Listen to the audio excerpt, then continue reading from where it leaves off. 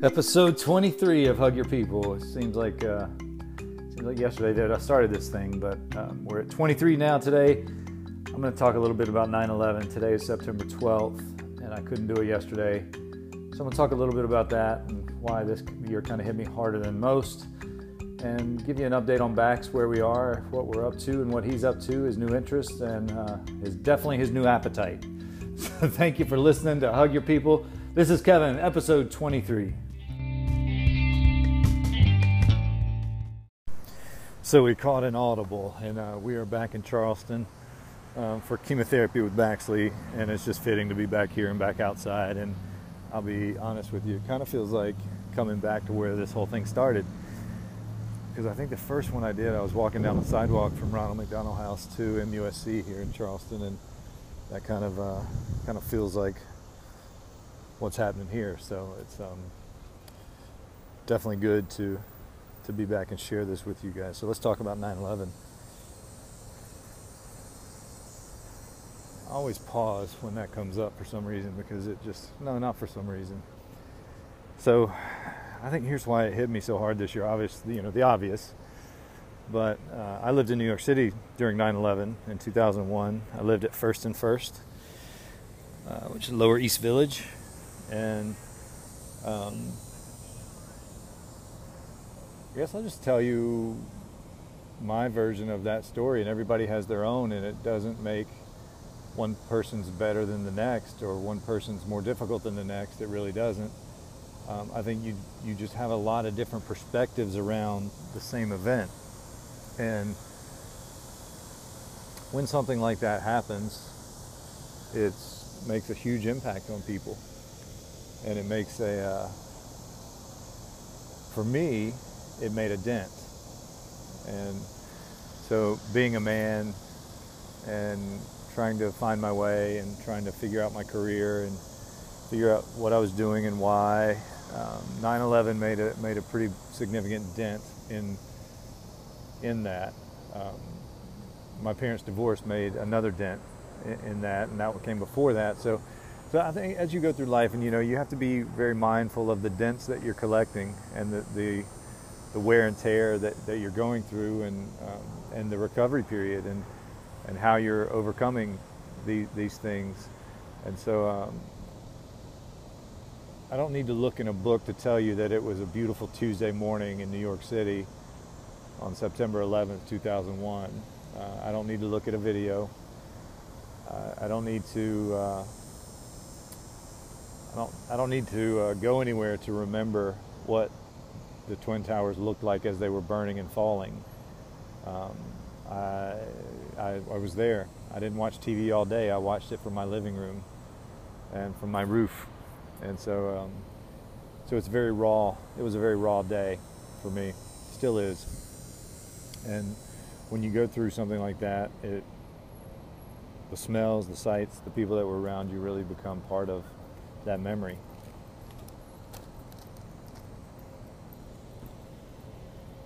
So I got a call from a friend of mine and who didn't live in New York, and she said, "Are you okay?" And I said, "Yeah, just waking up." I worked in restaurants at the time, so I was working late. So I was waking up around 8:30, 8:45. This was actually probably more like closer to 8:45, 9 o'clock. And I said, "Yeah, I'm okay." "Why?" She said, "Look out your window." And I looked out the window, and I saw that one of the World Trade Center towers was smoking. It was smoking, and we all know now what happened. And at that time, it looked like, from my house, it looked like a Cessna, like a small plane, had run into the side of the building. And my first thought was like, "Oh my gosh, that's crazy. There's no way. I hope nobody was in the building was hurt." It was still early enough where that was possible, but then again, it's New York and Wall Street and all that. So as the day unfolded, one of my roommates worked in advertising, Ryan, who I've known more than half my life. Still a good friend of mine today, even though we don't get to see each other or talk to each other very often. And my other roommate worked on Wall Street, and some of my neighbors did. So there was definitely concern at that point. After seeing what I saw, like, it wasn't over concerning. It was just like, oh wow, okay, let me turn on the news, see if I can get some information. And I think it was sometime between the time we turned the news on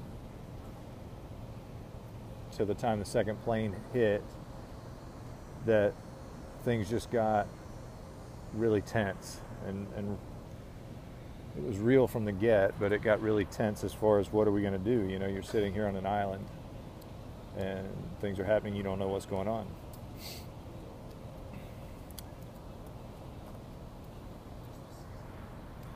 So you start piecing things together and looking at what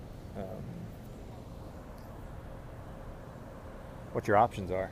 You know, and I remember standing on the roof. We lived in a small building. I think it was like 7 floors, and we lived on the 4th floor, apartment 4F at First and First. And I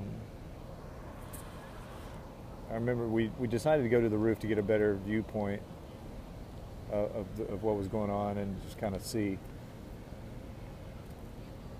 So it was me and my roommates and my neighbors, and a lot of the building were up there. And we got up there and we were there probably 15 minutes or so. Long enough for me to go back down and grab a disposable camera and come back up and snap a couple pictures. And I remember after I snapped probably the second or third picture, that was when the first tower fell. And that was the first point in time where I was fearful of my life. And not in the sense like I was close enough for me to be part of it, but the sense that, like I said, we were on an island. No one knew what the attacks were, how broad they were, what the scope was like. And you're in one of the biggest cities in the world, surrounded by a lot of people. It's a very volatile situation. And when the first tower fell and the plume of smoke engulfed 40-foot or 40-story building and 50-story buildings, and it got real, and it got, you know, that at that point you understood that we were in a war, we were under attack. And the first thought I remember having was, how do I get the fuck off this island? Excuse my language. It's very New Yorker of me, but that was the first thought that I remember having. Back then, you also have to look at cell towers. Like, this was back in the days of two-way pagers, and we had cell phones, of course, but not like we do today. And so all the towers coming in and out of New York were being utilized for emergency personnel. So none of my family could get a hold of me. I couldn't get a hold of them. I didn't work at the World Trade Center, so there was really no reason for them to think that I was there. But you know how situations like that go. You go straight to the worst case scenario. So it was a couple days before my mom could get a hold of me on the phone. And this was way before Facebook. So I think I'd sent her an email or something, and you know, said that I was okay. Obviously, I was okay. So we went through that, and I think that was tough enough. And I'm really, I think at this point I'm better for it, you know, for having gone through it. And excuse the planes. That's really odd that I'm telling this story and there are planes going by. I still get a little bit of a pause when I hear a plane that low, like the one that just went overhead. I still get a little pause. It's more reaction. I don't feel the fear. I don't feel the pit in my stomach like I used to. But I remember the year after 9/11 in New York, I would see a plane and it would just, I would physically feel stress. And just that was the impact that it had on me. So I was very fortunate to not know anyone who passed away in 9/11, but I was also close enough to smell the smoke and hear the sirens and breathe the dust. And, you know, our apartment, I remember, because it was fall, is a great time for windows to be open, and we had to keep the windows closed because depending on the direction of the wind, the soot and the ashes would blow into our house and cover everything. And you know, 3 guys living together, it wasn't like it was a palace of cleanliness at that point. You know, we were in our mid to late 20s. You know, it was what it was, but when you take something and you blow ashes into it and you can visibly see it, that's a different problem. So we kept the windows shut, but that was the reality at that time. And so now fast forwarding to a year later, almost to the day, a year, that was the August after 9/11. I stayed in New York, and then the next year I decided to move to Los Angeles. And for no particular reason, it was just, it was time to go. I was doing a little bit of acting at the time, and it was time to go to Los Angeles for a new adventure. And I remember driving through Oklahoma on 9/11/2012, and I don't remember exactly what went on. I just remember the idea of, why isn't this a bigger deal to people? Why aren't the radio people talking more about 9/11? And I don't know what I needed. I don't know what I expected. I don't know what. Again, I don't remember. I remember having that thought. I don't remember any of the circumstances around that thought, which is it's a very peculiar recall to have, that you remember it not being a big deal for anybody but me. That was probably some internalization of a lot of stuff, different things going on in my life at the time, but I just remember that, and luckily I've moved on from that, and I've got a perspective that I can say didn't come easy, but that I'm glad came. And so I tell you that story because September 11th this year, every year I have a certain feeling about it. Every year I think about it and I remember it, and I don't want to go back there, but I think it's important to remember and to try to learn something new. And I think every year I learn something new about my experience in New York on 9/11. This year, I think the greatest thing that I was aware of was our ability to overcome adversity, and how important it is to lean into love when bad things happen. When 9/11 in New York, the day was terrible. The months after it were terrible on a lot of fronts, but there was a particular front where things were not terrible.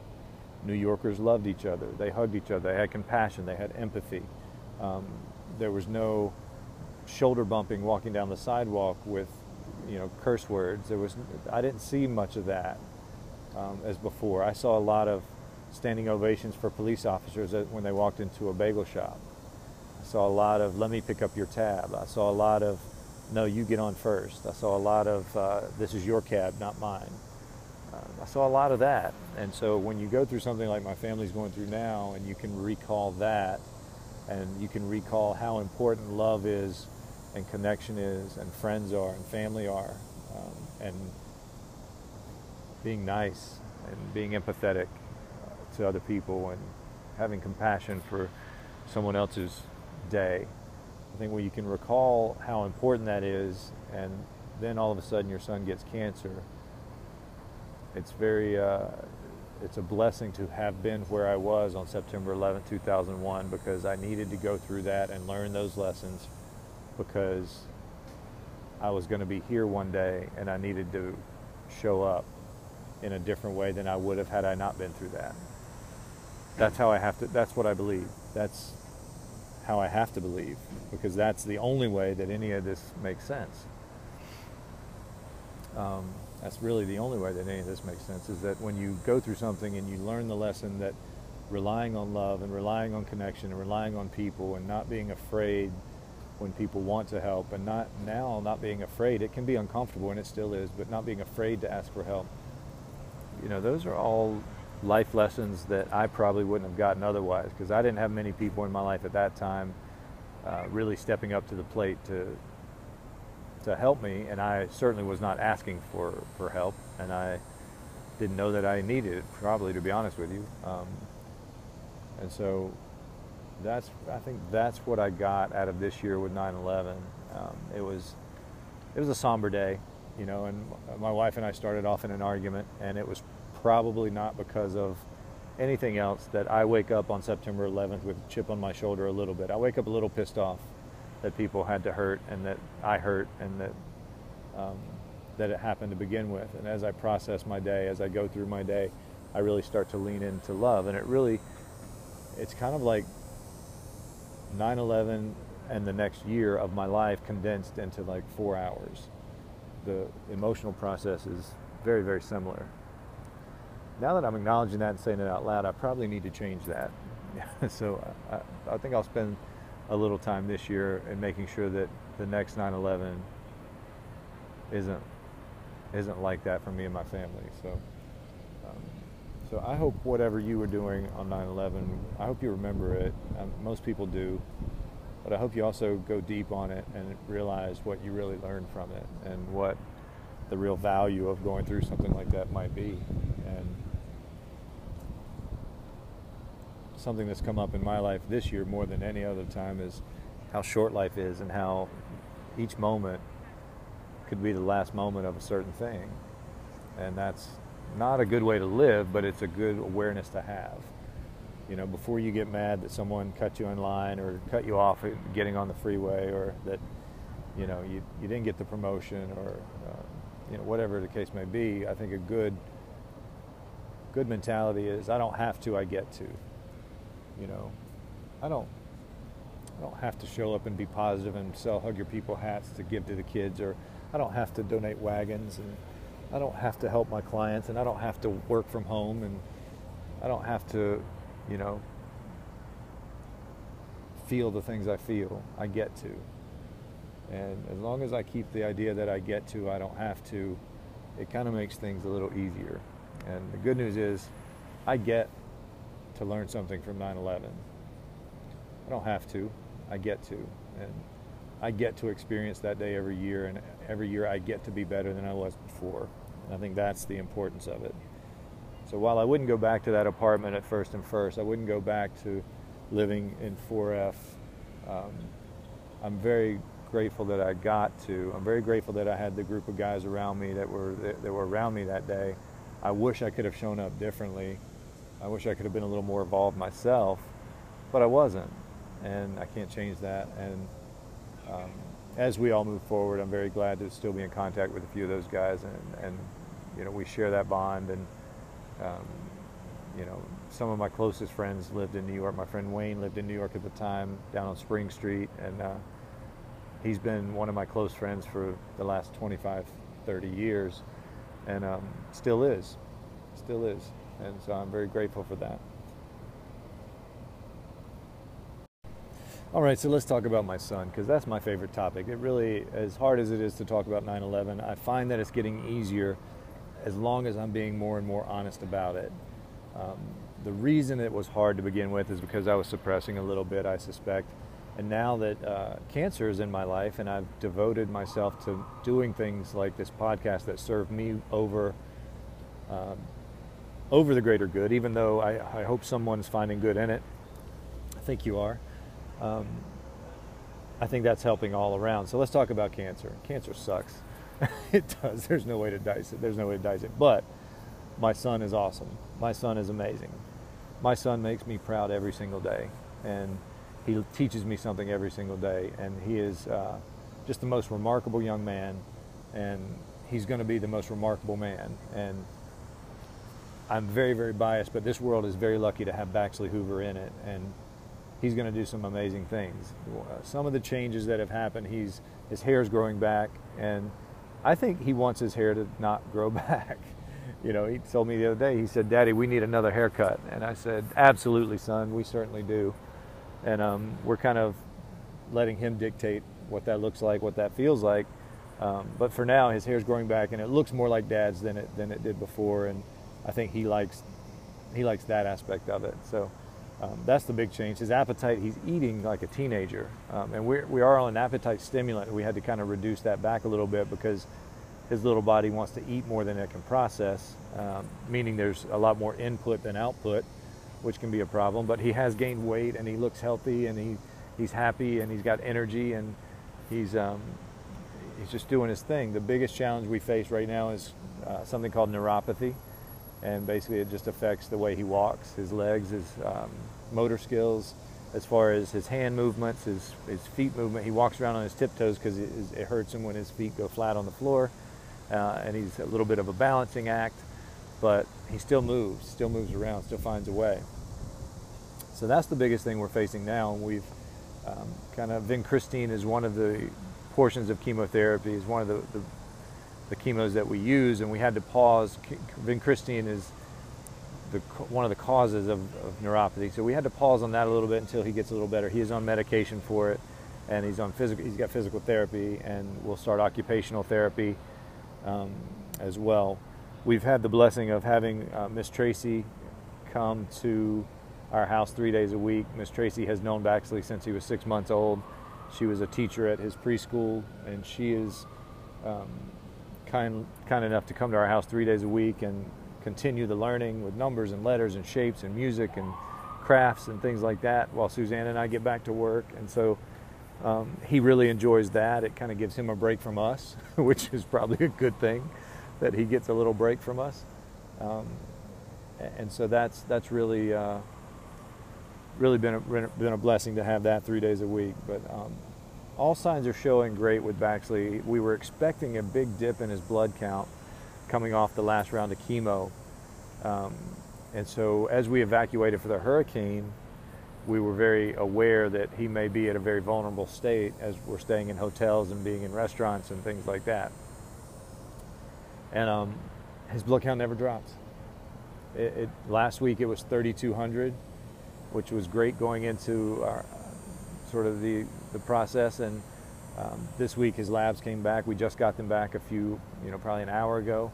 And the doctors were like, "It's amazing. This is amazing. His hemoglobin's great. He doesn't need a transfusion. Everything is looking great from a lab perspective." And that was really amazing to hear and amazing to see that we're actually not in a vulnerable spot, even though all indications said that we probably should have been, our blood count should have been low, everything should have been compromised as far as his ability to fight infection and his ability to be in public and to go to do things that normal kids do. That should have been compromised, but it just wasn't. And that's just really amazing. So these little, I don't know if miracles is the right word. We believe in God, and we pray a lot, and we don't believe they're accidents, and we don't believe that there are that there's luck involved. We believe everything happens for a reason, and that the strength we have is for a reason, and that the things we get to do are for a reason. And we believe that Baxley's purpose is bigger than we'll understand right now. So when things like this happen, we just give a little nod, give him a big hug, say a little prayer, and so it is. And so it is. And we move on. And we're very happy today. So we're here in Charleston for the day, getting our clinical, which means we just stay for the day. We drive in. We left at about 7 o'clock this morning, and we'll head back at about 5. It is a full day. So that's kind of what we do. But all things are showing good. Our next round of scans come in October, where we'll know kind of what radiation, our trip to Florida this summer, what radiation did for us. We'll kind of know what our next steps are as far as possible surgery with the Mayo Clinic. We are still leaning that way, but we really have to make those decisions based on the scans. So that's kind of where we sit. We have Rock Solid Foundation coming to our house in a couple weeks to build a playground for Bax so that he can play. It's really a challenge to get him to the playground and safely play. He has to wear a mask and sometimes gloves. Of course, there's lots of sanitizer. His balance is off, so there's a challenge there. So having one in our backyard, which we had planned to do eventually, but obviously when things like chemotherapy and travel and treating cancer comes up, the expense priorities kind of shift a little bit. So playground wasn't in our budget. It wasn't in our priority to spend money on. So Rock Solid Foundation really jumped up to the rescue and said, let's give this little boy a playground. They worked together with Lowe's and some volunteers, and next 2 weeks from today, we'll be putting Baxley a playground in, and that's just going to be a fun time. I'll do a lot of social media lives from that. We'll make sure that we broadcast that so that you can see, so that Rock Solid Foundation can spread their work and their message as well. So all things forward. Baxley's doing great. We are very, very lucky to be able to say that, because we do see a lot of kids who aren't able to say that, and we just are thankful that we're able to impact some lives along the way with the wagons and the hats and everything that goes on with that. So thank you for your thoughts and prayers. Thank you for your financial support. Thank you for your Facebook messages, your likes, your shares, everything that goes in. Thank you for listening to this podcast. All of that is considered a time capsule for Baxley. This podcast is something Baxley can go back and listen to when he's my age and know what Dad was thinking. And I hope one day we'll get Suzanne on here and we'll know what Mom was thinking. He'll have plenty of memories to go on, but that's really the reason for it, to help us navigate these waters. So keep that up for us if you don't mind, and we'll keep reporting and cluing you in and making you part of the process as well.